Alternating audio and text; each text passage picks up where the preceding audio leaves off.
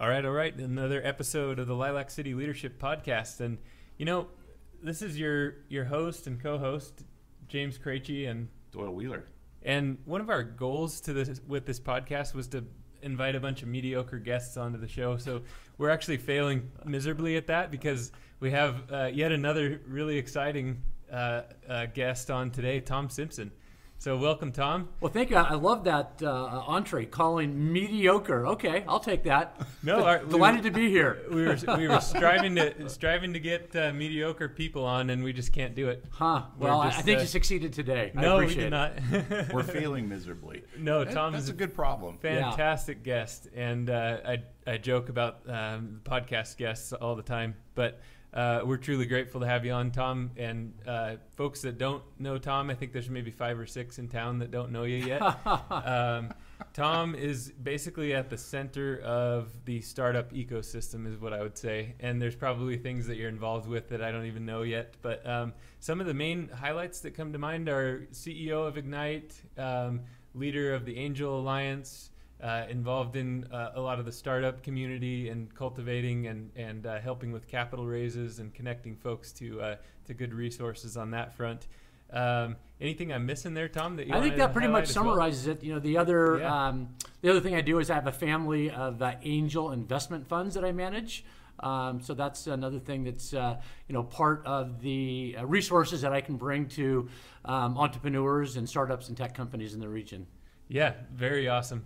And I would say, if awesome resource to have here in Spokane, and I'm sure folks would agree with me that it's unique in a community like this to have the startup platform that we have, and I'm sure there are other regions that are envious of what we have here. So, again, really excited to have you on, Tom. This is going to be an engaging episode. I can feel it. So, well, thanks for having me. Delighted to be here. Absolutely. Before we kind of dive into the leadership-related topics, kind of give us a background of what transpired in your life that brought you to the startup scene. None of it was really planned. I grew up in Spokane, went to Lewis and Clark High School. My dad was a relatively conservative attorney in Spokane, and so I actually kind of find it surprising. I find myself as an entrepreneur and angel investor because it certainly wasn't in my DNA. But my background is, went to Lewis and Clark, went to the University of Washington. I've always loved Spokane. Came back here in 1982. I was a CPA for about 3 years here in Spokane. Worked with Deloitte Haskins and Sells. Got a little restless doing that.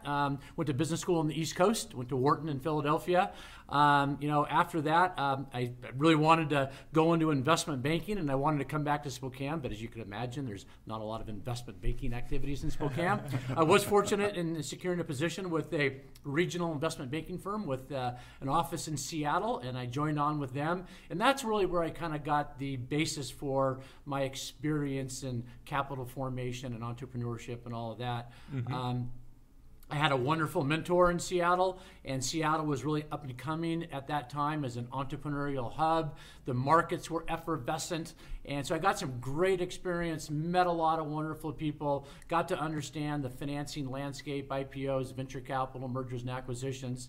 Did that for about 10 years, and then one day got invited to evaluate an opportunity here in Spokane to take over an angel investment fund that was created in the late 80s through the Momentum process to kind of kickstart the local economy here. Mm-hmm. Took that on, moved to Spokane, and used that platform to build a family of venture capital funds. Over the next 3 years, I raised about $175 million to invest throughout the Northwest, opened up an office in Seattle, and for a couple of years was one of the largest VC investors in the state of Washington. That was really fun for the first 5 years because that was the late 90s when basically the markets were hot and what's the expression? The rising tide lifted all boats. Yeah. Next 5 years wasn't so much fun. The market crashed, Sarbanes-Oxley, 9/11. The number of venture capital funds in Seattle went from like 4 to 43, way too much money in the system. And I decided that it was a fun ride, didn't really want to do it anymore. There's a lot of things about the venture capital model I didn't really like. Mm-hmm. And then from there, I quite frankly, didn't really know what I was going to do next. Yeah. But kind of two things serendipitously occurred. One, I was invited to kind of take over what was then the Delta Angel Group, and I rebranded that the Spokane Angel Alliance. I kind of copied it after the Seattle Alliance of Angels, which is one of the most successful angel groups in the country. So took that over and grew it to about over 100 members, and over the last 12 years or so, members have put about $60 million into 50 companies in the area. And then I was also asked to teach at Gonzaga. And Wow. I'd always wanted to teach, be an adjunct professor out there. And so I took that on. And in the fall of 2007, had my very first class. And in that class was a young man by the name of Josh Neblett. And one day I presented an idea for a company called Green Cupboards. And he thought it was a terrific idea and asked if he could write a business plan for it, for which I said, sure. And he did. And, one thing led to another. And about 6 or 9 months later, he and I started the company and grew that to about $120 million in revenues. Sold it about 4 years ago. In the process, did a couple name changes. Initially from Green Cupboards to E-Tails, and then E-Tails to Caspian, and now it's a publicly held company here in Spokane, and I'm delighted to still be involved as a board member. Yeah. So that was a lot of words really fast, but you asked the question, so No, be that careful is a what you ask for. Fantastic journey. Yeah. I no mean, kidding. you just talk about a background that has led to even more excitement here in the present. So. And you use the word effervescent in that. I think that's the word of the episode. So I like it. How was that starting teaching? I mean, that's something that if you hear your background, it's maybe something that's a little bit different than what you had come up doing. So what was that like when you stood in front of those students in 07? Oddly, it was kind of something that was on my bucket list. I always wanted to teach, and I was very fortunate because the students at Gonzaga are just great young men and women, and I was teaching in the entrepreneurial program, and they gave me a lot of leeway to kind of create the syllabus any way I wanted to. So I wasn't strictly prescribed to follow a set syllabus. So I got to create the class the way that I wanted to, and so I really enjoyed it. And obviously it led to it had a very positive outcome that was completely unexpected. Yeah. And that's why I might kind of divert here for a second. All the things that I've done, none of them have been planned. None of them have been Nice. planned. Because people talk about career planning, and I think a lot of it has to do with just good luck. But luck isn't really luck. Luck isn't really luck. Luck, you can create luck. In my mind, luck is the intersection of hard work and opportunity. And for that, I kind of give a visual. Think of a ball machine spitting out balls. In life, you just want to put yourself in ball machines, just in front of ball machines. I mean, don't sit at home on your sofa watching Netflix. Go out and do stuff. Meet people, participate in activities, find hobbies, and just get out there. Those are all ball machines. And then when you're there, don't just stand there, start swinging. And that's the hard work. Just even if you're not a good batter, if you just keep swinging and swinging and swinging, and you put yourself regularly in front of ball machines, you know what? The odds are you're going to hit a couple home runs. Yep. So that's kind of been my life. As you can tell, I've got a little bit of energy, a little bit of passion. I'm not a good batter, but I can swing. But and so all the things that I've done are really kind of are the result of that formula. Those Hall of Fame batters are hitting 30% of the time, so that's all it takes. Right. I think. Yep. Babe Ruth was the strikeout king. Yeah. But he was the home run master. But you miss 100% of the shots you never take. Exactly. That's right. Exactly. It's cool. So and that I'll just throw this in. It's applicable to everyone. Absolutely. It knows no boundaries. Hard work pays off every time. It does. Guaranteed. And I feel like we have, in Spokane in particular, we have kind of an honest hard work that you don't necessarily see in other regions, where people are looking out for each other. Yep. They're looking to do the right thing while giving that effort. Yep. So that is a very special characteristic of our labor force here in this region. Yeah. Right. Hardworking people and very loyal people as well. Yeah, locals in business in Spokane, hardcore. That's why we're here. We're trying to figure out what has motivated people, because 30 years ago there was no internet. Yeah. And these people have stuck it out, and you still have business going in Spokane that has been around forever. Yep. And what makes that happen, and it's special. But leadership style applies to business that started 30 years ago. And like James and I, we only know the internet, which is great. It's a great time to be alive and taking the swinging, and you got the internet on your side. But what would you say, blended plural atmosphere of leadership styles on the internet becomes the same. Yep. It's the same touch points. It's almost like it's evolved to copying each other a little bit, and the message is similar. But talking to someone like you is okay. So there's more layers to leadership than just what you find on the internet. I would agree. So, and we love leadership. That's why leadership is in the title of this show, and so that's what we try to dissect and kind of tweak each episode to what the guest has expertise in. So one of the things that we've been really curious about is you've seen a lot of entrepreneurs, you've seen a ton of startups. What similarities and differences are there when you look at a leader and a founder of a startup company versus, say, a leader, CEO of an established company? What are some of the differences and similarities there that you've experienced? Leadership is one of those gray areas. I mean, one size doesn't fit all. I mean, you can't say here are the key characteristics that are required for a leader, because I can point to several people, if you made a list like that violated a bunch of them. Yeah. I mean, it's there's just not a perfect formula. Frankly, I would say the leadership styles of both a leader at an early stage and at the later stage, there's a lot of overlap. I think a lot of them are similar. The only difference may be that a leader of a startup may enjoy that environment more. They might be more of a risk taker. They like chaos. They like equations that don't really have an answer, a process that is muddled. So they prefer that environment. Mm-hmm. A leader of a startup versus a leader of a company that's been around for 50 years. The leader of a business been around for a while probably prefers more stability, predictability, and those sort of things. So I think it's kind of a preference, really. I mean, because you see people like Jeff Bezos and Mark Zuckerberg and Howard Schultz, Phil Knight, Bill Gates, that were able to cross the chasm, so to speak, and be dynamic leaders at an early stage, but also carried it to the end. Do you think that's a learned? Do they get there by learning through their experiences? Are they making an effort to train in a certain way that gets them across that chasm? I think that doing that is not easy. It's really easy because the skill sets do change.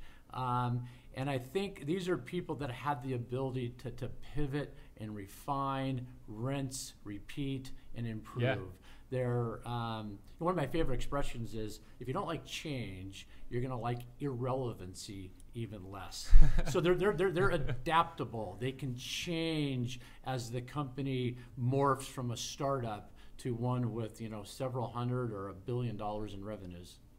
Gotcha. Nothing changes if nothing changes. Right. We actually put that in our pitch decks. I like that. We put it in every single pitch deck, and if you go look at our employee page right now, we have a startup vibe. That's one of the biggest things we have to offer, is we can innovate. There's no wrong answer to a good problem. It's kind of like Jeff Bezos. He begins all of his annual reports to shareholders with, it's day one. It's day one. Although now it's obviously a ginormous corporation, he still wants to maintain that startup mentality. It's day one still. That's such a good attitude. I love that. Yeah, same here. I think I've said this many times on the show is being at the place where your back's against the wall is when everything's shaped up. You could see the big picture. Yep. You could go forward and you had nothing to lose. You just have to get going. Yep. And I think where I start to really lose my footing is when I don't have my back against the wall. And starting back there, get to the wall, put your back right into it, straighten it straight, and you can see things you didn't see before. Yep. Pretty exciting. It's cool. Anyway. So thinking about investing in a startup company, there's a lot that can be kind of evaluated on paper, and does this pencil out to where it makes sense for us as investors, blah, blah, blah. How much weight, though, is placed on the leadership team when you're evaluating a startup or, maybe a second capital raise, things like that for early stage companies? Well, the team is really most of the formula. In real estate, they say real estate is the most important thing, location. In startup investing, it's really kind of management, or founder. So it's highly important, important. You want to have a good product or service, and an attractive market and a profitable business model and all that. But I'd much rather have just an outstanding team and a mediocre product and market over a mediocre team and an outstanding product or market. So the team is everything. It's really everything. So we're seeing some of that in the Spokane startup scene, where companies will have success, they'll sell, and then that same founder group is starting another company. Yep. That's exciting to see, and that just is a testament to what you just said. Those successful folks are continuing to make it happen. And that's really important for an entrepreneurial hub, to have companies that succeed, and at some point in time they're sold, or the founders get restless and they go start new companies. I mean, that's the flywheel that is really, really important for any community or city or region to become really, truly an entrepreneurial hub. Let me reverse that question. So now let's say you're hiring a company to help your startup. How do you look at their leadership style? Would it be the good product rather than the good team? Or would you look at both? How would you weigh that out? So evaluating a company to provide service to your startup or to your investment. So you've already picked the team, your company's moving forward. Now you have to get a third party involved to provide manufacturing or to do a service. How would you pick that from a leadership point of view? I think the list I would go through is really, can this provider deliver? Number one. Number two, are the interests of the provider aligned with the interest of my company? Those are probably the two key things. Leadership is clearly something you need to evaluate, but the other two variables I highlighted would be the key ones. And presumably, if that's true, they have good leadership. Nice. Yeah, cool. So some founders and inventors are not leaders in the traditional sense. Yep. So what does a person like that do to kind of break into the scene and build partnerships with folks who may be able to help lead their company, their idea? Yep. That's typically a technical founder, someone who's come up with a great idea, but they don't necessarily have the business judgment. Ideally, when you're starting a company, you want to have one or two co-founders. People that complement your skill set. Maybe one's technical, maybe one is sales and marketing, one is operations. So you can bring together all the components that you need to develop a successful business, and you've got someone to bring you through the highs and lows. So I would, if there's a technical, and it's also very important to know your weaknesses. So really kind of a test for a technical founder, for me, is if they have the ability to go out and identify and secure somebody to bring on as a co-founder to help them on their journey. Yeah.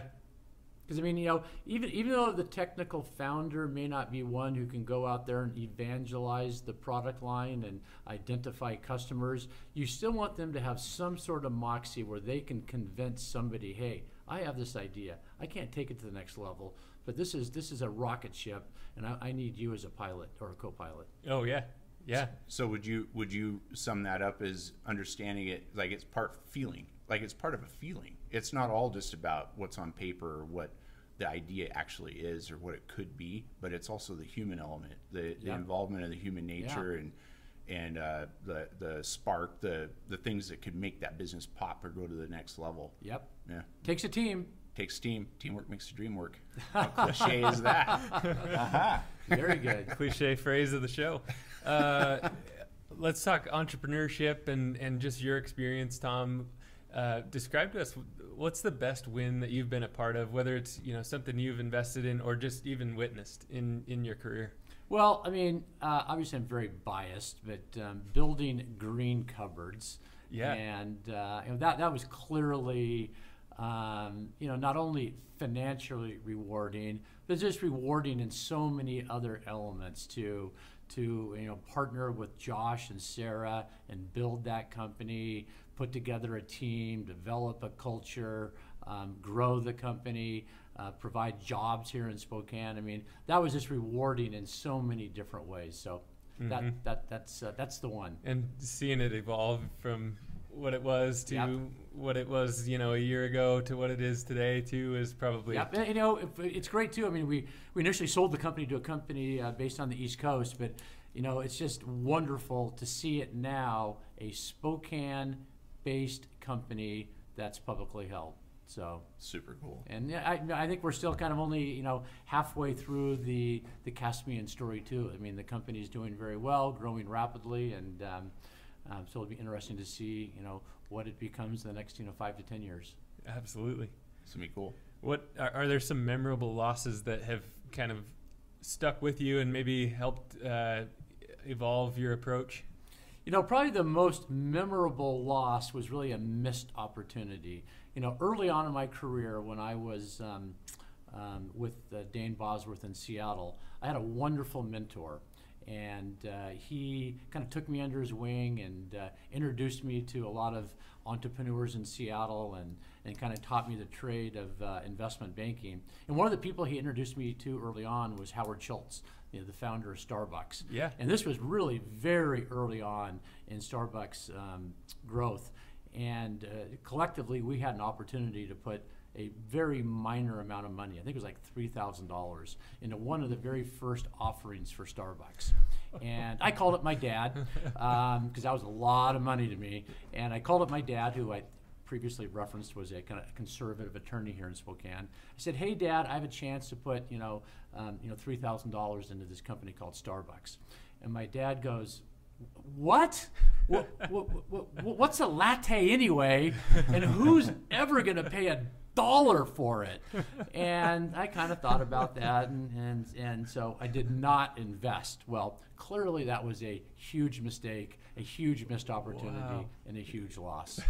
But it taught me a real lesson at the time. I mean, I think I got too focused on just the business model and just and didn't really look back to leadership at the entrepreneur. I didn't really I didn't put enough weight on this individual, Howard Schultz, and his passion and his knowledge, and so that's really kind of guided me. That's one thing I evaluate frequently, is look at the founder. And again, back to your question, what's more important, kind of the plan, the product, the business model, or is it the founder? And I think I put too much weight on the plan itself and not necessarily on the founder in that one.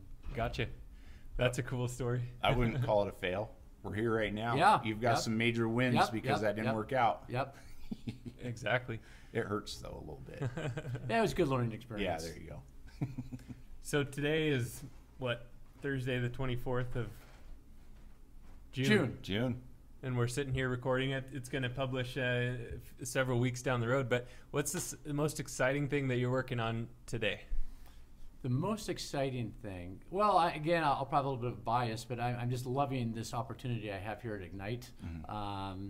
I'm coming up on kind of my 2-year anniversary here, and we pivoted this organization to really focused on funding, enlightening, and mentoring explosively growing companies in our region, which is Spokane, Coeur d'Alene, and Sandpoint. Mm-hmm. And I think with all that the attention that this region is getting, the number, and I'm seeing it. I mean, the number of startups, the number of people that are moving here, that are considering opening up an office here, the growth. I mean, it's just super exciting. And Yeah. you know, I've got a passion for this area. I love entrepreneurship. So, you know, working through with Ignite to fund, enlighten, and mentor companies here is definitely the most exciting thing I'm working on. That's awesome. It's generating a lot of buzz around town too. Yep. And I've got a great team here with Cindy and Jeff White, our CFO, is now retiring, but we just brought on a new person, April Stoltz, who actually just started this week. So, Oh, yeah. you know, we're a small 3-person team, but I think we're big at the net and delivering on a lot of things that are greater than just a 3-person organization. Like the loft that we're in here right now is, and this building, the 518 building, has kind of become, you know, the hub for, you know, It really entrepreneurs and students and business leaders and others in the community. I mean, there's countless business connections that happen down in Davao Yep. right Oh, below yeah. us, and I just love coming here. It makes me happy. Yep. Good vibes. Me too. Me too. Yeah. Okay. So just for the people that are just understanding what Tom is up to and what Ignite is, take you back. I told you there's 5 of them, so we're Yeah. speaking of the 5. So go back 7 years to the first startup weekend. I kept hearing about Tom Simpson. Well, we got to talk to Tom. We got to talk to Tom. Like, who's Tom? What is this? I can't wait to meet this guy. And then humble Tom walks in, and it's like, oh yeah, we need to think about this. We need to think about that. Startup weekend be so much more. And I think the 10 startup weekends I was fully invested in, fully involved in, and didn't compete, but just on the as a part of the team. I always heard this background terminology that this could be so much more for Spokane, and so here's Ignite, and I can't say it's a pivot from Startup Weekend, but a lot of the backbone of Startup Weekend you'll find in Ignite, not because Startup Weekend put it there, but because Tom Simpson's here. So I value your story, and I value what you bring to the table that others get help from and you don't even know it. So. Well, you were a huge contributor. I mean, when I think of Startup Weekend, I think of you. I mean, you were involved in all of them, and you just had a positive attitude and rolled up your sleeves and really contributed to the success of it. So, you know, it's a small town here. I'm somewhat visible, but you know, I could make a list of 25 to 50 people that are all really involved, roll up their sleeves, and make it happen. And so it's a real team effort. Agreed. And as I think I alluded earlier, we're bringing back Startup Weekend this year. Tell us more, please. We're going to call it Sparks, and I probably shouldn't say too much about Sounds it now good. because we're going to probably do some announcements later, but we'll just leave it that we're going to bring it back. Sparks will be flying. Sparks will be Yep. flying. Yep, it's going to right. be cool. And so I'll leave that there, but I will say, if you're hearing this right now, don't be patient. You got to dig deep, find out what Sparks is going to be all about. Just keep grinding on that. It's Well, going to be worth your time. You There'll be gotta- more coming out about Yeah. it over the next couple of weeks. So. And then I don't mean to keep hanging on to everything here, but you talked a little bit about finding a mentor. So can you in just a couple minutes, like, what would you encourage someone that has a good idea or even a startup and they don't really know where to go next? How would you find a mentor in Spokane? Are you trying to tee this up for me? Maybe a little bit. Because I mean, you know, I Take talk the about swing, Tom. well, I talk Take about the you know, swing. ignite, you know, funds, enlightens, and mentors explosively growing companies. So one of the things that we have is we have somewhat of a proprietary group of mentors. These are people in the community that I'm familiar with that have basically agreed that if I come across an entrepreneur or a startup that is looking for a mentor, perhaps in their field, by industry or stage of growth or whatever criteria, that if I introduce them, they will agree to spend an hour or two, hear the pitch, hear the presentation, meet with the team. But from there, it's up to the mentor and the entrepreneur or the startup to determine whether or not there's a chemistry there to continue. So we're able to match those, but mentorship is a bit like friendship. I mean, you can't force it. It either kind of happens or it doesn't happen.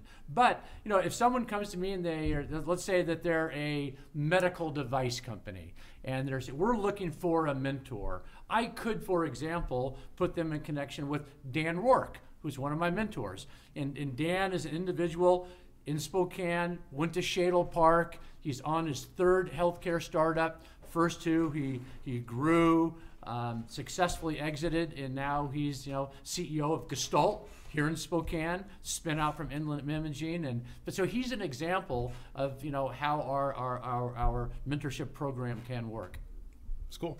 Good to hear. Yeah. Thanks for teeing that one up. So one thing, just from the outside looking in, I hear you say rapidly growing. What about a startup that's just an idea that hasn't rapidly grown? Is there room for them? Well, yeah. I mean, if entrepreneurs come in two flavors. One, and neither one is better than the other. Neither one is wrong or right. You have some entrepreneurs, like Jordan Allen here in Spokane, with his new company Rumor. He is going to conquer the world with his new company. It's not just Spokane. It's not just Washington. It's not just the region. He wants Rumor to probably be on every desktop in the world at some point in time. That's his vision. Then you have other entrepreneurs, and I'm not going to probably name any names, but someone that wants to have a corner boutique in Spokane, and they say, I want to open up this store or this business, and really just kind of focus on Spokane. More of a lifestyle entrepreneur. Mm-hmm. Again, neither one is wrong or right or better than the other. It's just that their growth trajectory might be different. So, I mean, if someone has a plan that, hey, I also want to conquer the world, I've got a plan that looks like it's going to be explosively growing, I'd be delighted to talk to them. Gotcha. And awesome. Frankly, if someone also has a lifestyle business, I'd be happy to be helpful to them too. But a lot of the resources that we have at our disposal are really more geared toward those explosively growing businesses. Yeah. And I agree. Lifestyle is a lifestyle. Yeah. I mean, lifestyle branding is a lifestyle. It's going to take time. And I would say brace up, go for the long haul, look at the long game. Yeah.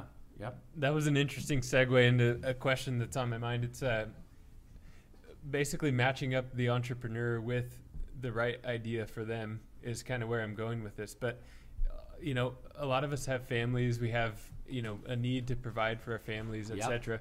If there's an entrepreneur that's going down the wrong path and they get backed and that becomes a failure, and then they've got a family behind them that this impacts now. How do you go about steering people away from ideas that, they seem like good ideas, but they're just not the right fit for that person? That's a tough one. That's a tough. I don't really. I'll never tell anybody, hey, that's a bad idea. I will, because if I did that, first of all, kind of what I do in the community. I mean, sometimes you ruffle some feathers because people may not really, necessarily like your style. I can be direct sometimes. They may not like the terms of the financing you're offering. So I have to be really careful about how I interact with people, and I'm very conscientious of that. So I'm never going to say, hey, that's a bad idea. Yeah. What I will do is try to be constructively ask questions of you. Mm-hmm. Who are your competitors? How are you going to make money? Do you really think you can sell it through the internet or Facebook ads?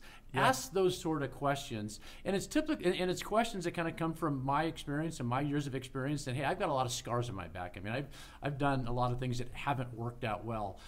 My uncle, who was once a very successful entrepreneur, once said, "You only need to be right 60% of the time, but that 40% hurts, and you learn from it, and you stub your toes and all those sort of things." So, but I try to ask constructive questions to get people to think critically about what they're doing, and typically questions that their friends and family are not going to ask of them, because oftentimes I have people come to me and say, "God, my friends and family love this idea." Well, I go, "Duh, of course they're going to like it." And so the real role I play is to try to get them to think critically. Yeah. And particularly with new ideas, I mean, I'm the one who didn't invest in Starbucks. I mean, I certainly don't have a crystal ball to tell you which new idea is going to win or lose, but I can help you think through your plan and your team and how much capital you need and business models and markets and competition and marketing and sales strategy. But I'm not here to say that's a bad idea or a good idea. Yeah. Just kind of direct people, and a lot of times they'll self-select. I imagine they'll start thinking, I really don't have an answer for that. Maybe my idea Yep. is not the right one. But So, I am cautious in Yeah. telling people, hey, don't quit your day job until this thing is looking to look more real. Because I'm very sympathetic, and I'm not going to name names, but I know a couple of people here in town that are trying to start new businesses while they're still the main breadwinner for a family, and they're working nights and weekends and all that. But and I love the fact that they're doing it, but they're not going to cut the cord until they have a certain level of confidence knowing that this thing's going to take off. Yeah. But boy, I admire those people. I mean, they're Oh, yeah. following their passion and spending nights and weekends trying to build a business while during the day they're providing for their families and taking care of their families. Not easy. They're in front of the ball machine. Yep. That's So- right. Swinging hard. What in the world is it about Spokane that this place is just, I mean, you're a lot of it. Yeah. The community that you're involved in is a lot of it. What else, though? There just seems to be a lot that's special about Spokane. It's the people, and I think there's somewhat of a similar mindset here about the people that live in Spokane. They're good people. They're loyal. They like the outdoors. Through Ignite, we publish a series of things called The Other East Side. And people kind of ask me, hey, where did the Other East Side come from? And when I was very actively working in Seattle, and I used to almost commute there on a daily basis, people would say, hey, Tom, let's meet, let's meet on the East Side. And when they say that, they kind of meant Bellevue or Issaquah or Renton or Redmond or something like that. And I'd go, no. The East Side's really Spokane.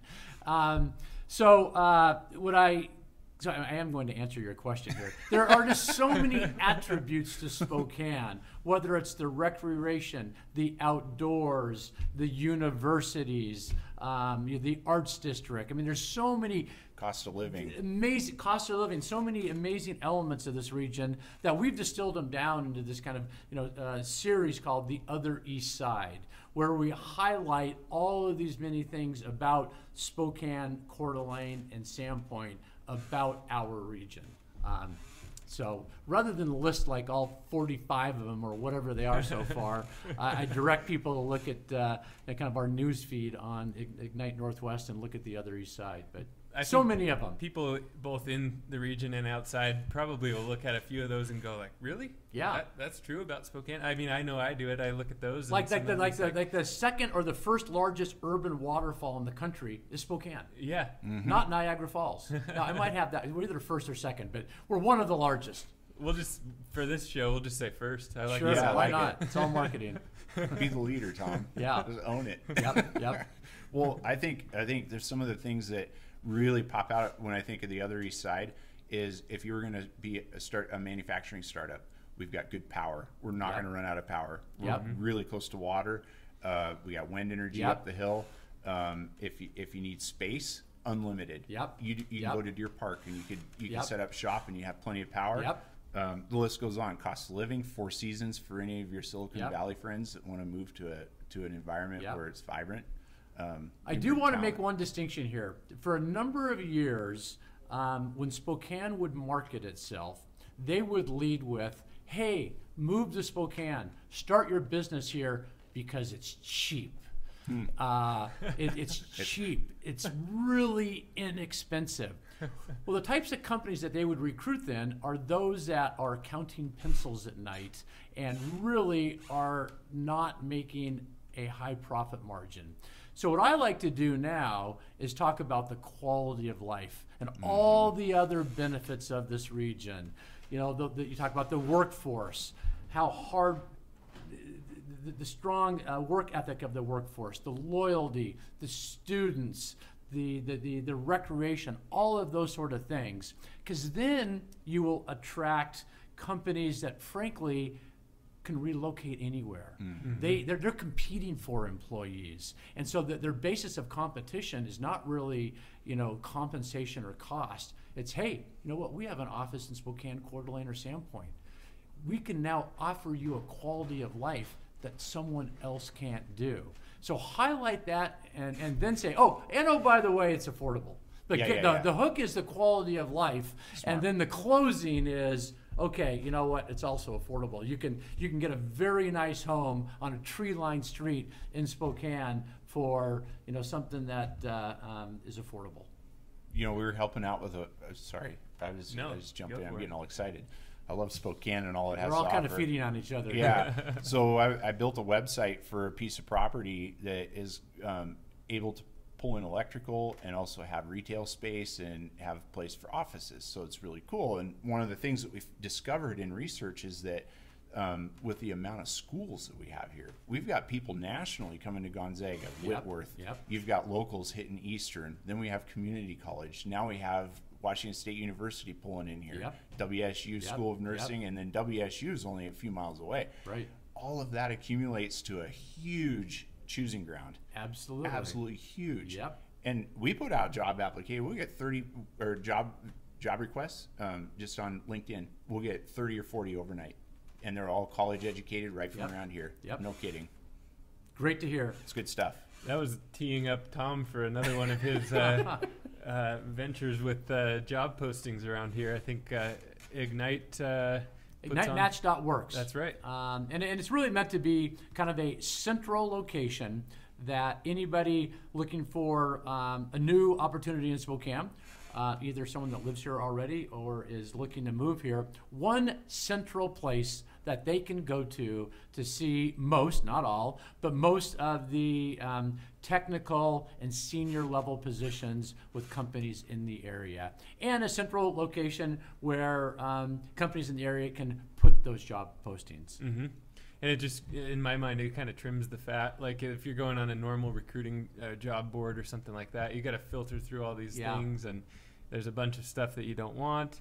Here, it's like we have an employer in Spokane, we have a potential employee.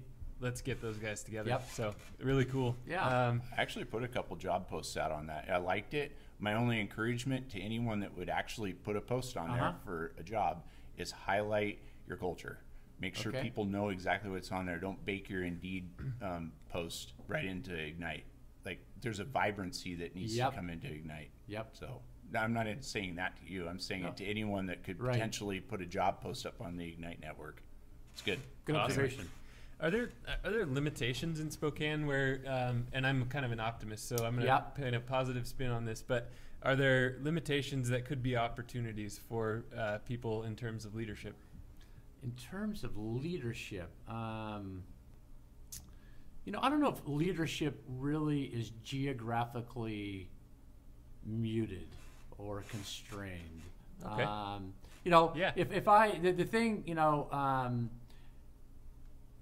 If I could wave a magic wand over this region, I would love to see the local universities and colleges mint more computer science degrees, because that's where we have a shortage. Yeah, we have a shortage there. Okay, 100% agree. Interestingly enough, there's a lot of just tremendous talent and leaders in Spokane. There's a lot of people I've met who are somewhat quiet in the community, and they live here or moved here because they chose to do so. In many cases, they had success elsewhere, and somehow in their background traveled through Spokane or whatever reason, but they planted themselves here. So there's a lot of incredibly quiet leaders here in town. So I don't think we have a shortage or constraint there, but more computer science degrees, shortage of that. Awesome. Well, let's go. Let's do it. Oh, I'm going to college tomorrow. I'm gonna be a computer science. No, I'm not. I can't do it. It's not my. You're going to pivot again? No, not pivoting. Not pivoting in computer science. I can hire people for that. Yep, there you I just go. need more of them. Yeah. Well, Doyle, I think it's time for our 7th inning stretch. Can't wait. Take it Can't away. wait to hear what Tom has to bring to the table on this one. So 7th inning stretch is we ask our guests some of your personal favorites in Spokane. Okay. And so we'll just take it from the top. What's your favorite Spokane entertainment? Spokane entertainment. Well, probably the one of the things I enjoy the most. I mean, it's hate to disqualify anybody else, but Bloomsday. I like to run. I like athletic events. I like to be outside, and that's probably one thing I try not to miss every year. So nice. Side note: I saw your office at McKinstry Building once. It is loaded with tags from running. I couldn't even count them all in 5 minutes. It's pretty impressive. That was cool. Yeah, anyway, I've done a number of athletic events. love it. Yeah, it's cool. Favorite Spokane neighborhood? South Perry District. Love it down Ooh, there. Yeah. Yeah. That has a good vibe Yeah. going. Blockhouse just went up. Yeah, you got Blockhouse, you got Perry Street Brewing, the pizza, all sorts of great places down Super there. cool. Yeah, that Yeah. southern style. What's that one called? Casper Fry? Yeah, Casper Casper Fry. Good Yeah. one there. Yeah, good Yeah. pork belly right there. Yeah, you want a good chunk of bacon, get the pork belly. Favorite Spokane coffee shop? Well, that's an easy one. I think it in might be. Daba. Come on now. Right here here. in the 518 building. I love it. Favorite Spokane restaurant? Favorite Spokane restaurant? I have to say the Elk, Nice. Oh, yeah. Kind of a mainstay here in Spokane. Also in a fun neighborhood. Sit outside in the spring and summer and fall and, get always fun people down there and a cross-section of things on the menu and good beer and, yeah. And if you want Mexican, they've got the little Right next LK, door, right LK. next door, same owners. Don't I you think, love and that? That's awesome. It's cool. And so what do you most enjoy about Spokane as a whole? Well, haven't I already kind of highlighted enough? You're Hey. going to exhaust me. I can't. Hey. I On can't. that. I It's love it. people like you. It's again. There's just so many interesting, passionate people here in Spokane, and you guys reflect that. I mean, it's at the end of the day, it's all about the people, and it's so much fun now that we're kind of post-COVID. You can be back out walking downtown on the street, saying hi to people, and that's what it's all about. There's something in the water here about the people. And, 100% agree. And I really see it. I saw it a lot when I taught at Gonzaga, but also all the students here in Spokane, the Whitworth. I mean, there's a common DNA thread. Yeah, I think it's something in the river. Yeah, could be. Oh, yeah. Maybe. I don't know. Something in the water. Just don't eat Yeah. the fish out of the Yeah, river. don't eat the You're not fish. supposed to. Well, maybe one a year. To kind of bring things to close here, I guess, in terms of your own leadership inspiration, who's kind of the most interesting person that you've met along your journey? Well, I've had a chance to meet a lot of very interesting people, but one that really, and some people I spent a lot of time with, and some I just had a brief crossing, but I had the opportunity once to meet with Doug McMillon, and Doug is CEO of Walmart, and in the peak of growing e-tails, I had a chance to meet with him, and I got invited to actually go to his office in Bentonville, Arkansas. And here he is, CEO of the largest Fortune 500 company. And I had a chance to spend 45 minutes or so with him in his office, and I was just struck by his humility and his grace and his leadership. I'm Tom Simpson from Spokane, running a small e-commerce company. And he was, again, gracious, very soft-spoken, and I was just really inspired by his leadership style, the fact that he took some time to meet with me, and he was just very, his time, his comments, his input was just fantastic. So. That's But really I only cool. spent 45 minutes with him, but He so made that an just impact. Kind of Yeah. in that brief time frame, it was a real learning experience. So when you need inspiration today, what do you typically turn to? Do you read books, or what's the kind of the I main thing? love reading books about successful entrepreneurs and hearing their stories. And every year at Christmas time, I pick out a new book.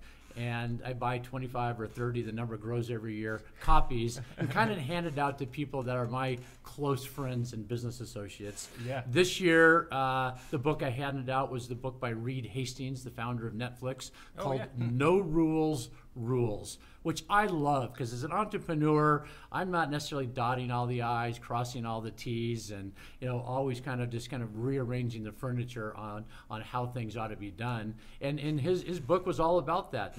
No rules, rules. So That sounds like a fun book to read. Yeah. Yeah. Also known as Shut Down Blockbuster without trying. Yeah, that's another one of my. man. That's another one of my favorite expressions. Don't be Netflix. Yeah. Blockbuster should have been Netflix, but Should have been. they got Netflixed. They Yeah. did. They got Netflix hard. Yeah. Yeah, it's funny. Hey, can I ask one question before we close? Yeah. I want to hear Tom Simpson's exact definition of an entrepreneur. Exact definition of an entrepreneur. 2 sentences or less. 2 sentences. You know what? Just throwing all your passion and tenacity at some big, hairy, audacious goal. A BHAG. Boom. That's awesome. Love it. Quote of the day. That quote is going to be framed in social media land. I can sense Doyle's already working Yeah, on that. right. I So, think Savannah's going to have it popping up in the feed here.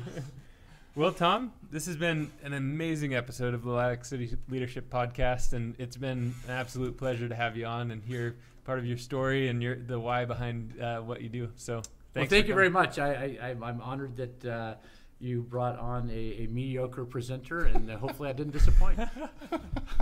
Oh, the energy in the room here is crazy. This is so good. But anyway, thanks for being with us. Thanks, Doyle, and Appreciate it. be sure to be involved in Sparks again this year. Been talking to we Connor. want it. I appreciate it.